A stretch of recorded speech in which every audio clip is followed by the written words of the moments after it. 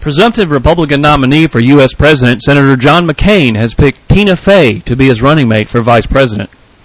In between writing and starring in the hit TV series 30 Rock, her commercials for American Express, and appearing in various movies, Tina has been governor of Alaska for 2 years. That's a heady accomplishment, insiders say, running a state of 7 people and a walrus. Commodities markets exploded at news of the announcement, citing sudden spikes in blubber futures and global speculation about the price of ice.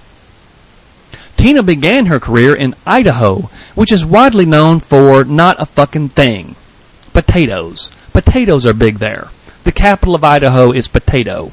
In the Revolutionary War, forces from Idaho were led by Captain Potato. That's all I know about Idaho. Today it is home reportedly to Mr. and Mrs. Potato Head, whose identities are concealed by the Potato Protection Program. That's why they come with all those different noses, lips, and mustaches. Disguise. At some point, Tina moved to Alaska, where she competed in the Miss Alaska pageant, but won only Miss Congeniality, which means she was cute, but she wouldn't put out for the judges. She was also a sports reporter on TV in Anchorage. Colleagues said sports reporting in Alaska isn't all hockey and moose tipping. No, sir. Sometimes there is penguin tossing. No, I'm just kidding. Penguins are native to the South Pole, which is at the other end of the fucking world.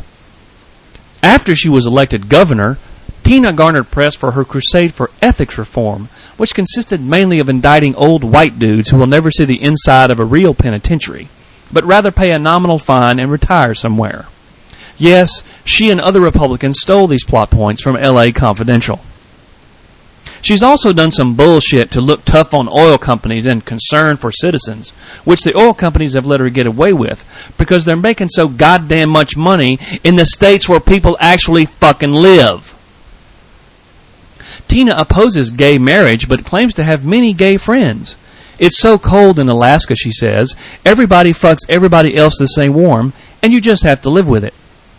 She socializes with gay colleagues at Republican get-togethers in airport bathroom stalls across the country. She's also receptive to gay and lesbian concerns about discrimination. Every alternate Tuesday, in fact, Tina sets up a wooden booth outside the Capitol building and hangs a sign, "The homophobe is in," like Lucy Van Pelt in Peanuts. Husband Todd is a commercial fisherman, much the same way President George W. Bush is a fucking rancher, because when he ain't fishing, he's raking in goo-gobs of cash from British Petroleum, or BP.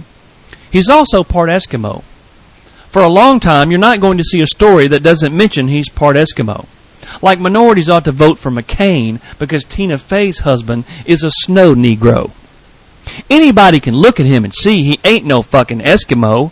Does he live in an igloo? Is his face on the tail of an airplane? No. Then shut the fuck up about Eskimos. Don't patronize me or them. They are a proud indigenous people who walk around with tennis rackets on their feet. One was in a Yahoo commercial. The Fays have 5 children, one of whom is going to Iraq in September, which is to say, at this point, you can't question her judgment so much as her intelligence. Is America ready for a president whose most impressive budgetary accomplishment is stretching a 24-count roll of chocolate chip cookie dough to 36 for the elementary school bake sale? Tina could become president in literally a heartbeat. All that has to happen is for McCain, dear God, no, get elected, and then, get one more fucking day older.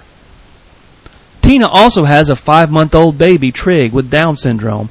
But don't worry, those 18-hour days in the White House leave plenty of time for 24-hour parenting. Republicans are good at juggling numbers till everything adds up right. Besides, the Bushes already have taken a liking to Tina and her family, sources say, even though Trig beat the president at checkers 3 times in a row.